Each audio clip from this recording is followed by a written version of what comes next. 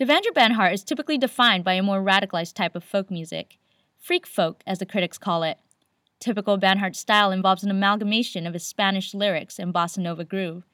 But his new album offers more synthesized tones and honest reflections of tough love. His album is titled Mala, a Serbian term of endearment translated as sweetie pie.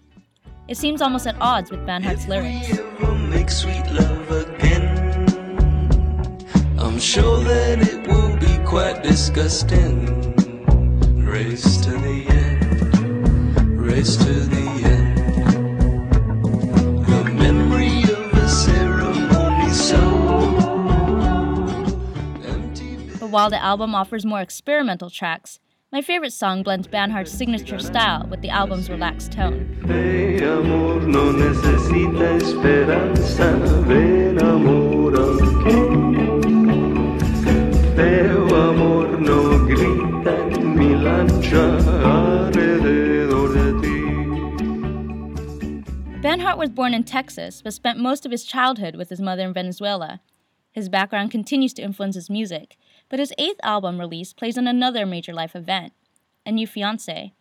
This new leap of love and Mala's themes of love's uncertainty makes the album Banhart's most reflective project to date. Denise Guerra, Annenberg Radio News.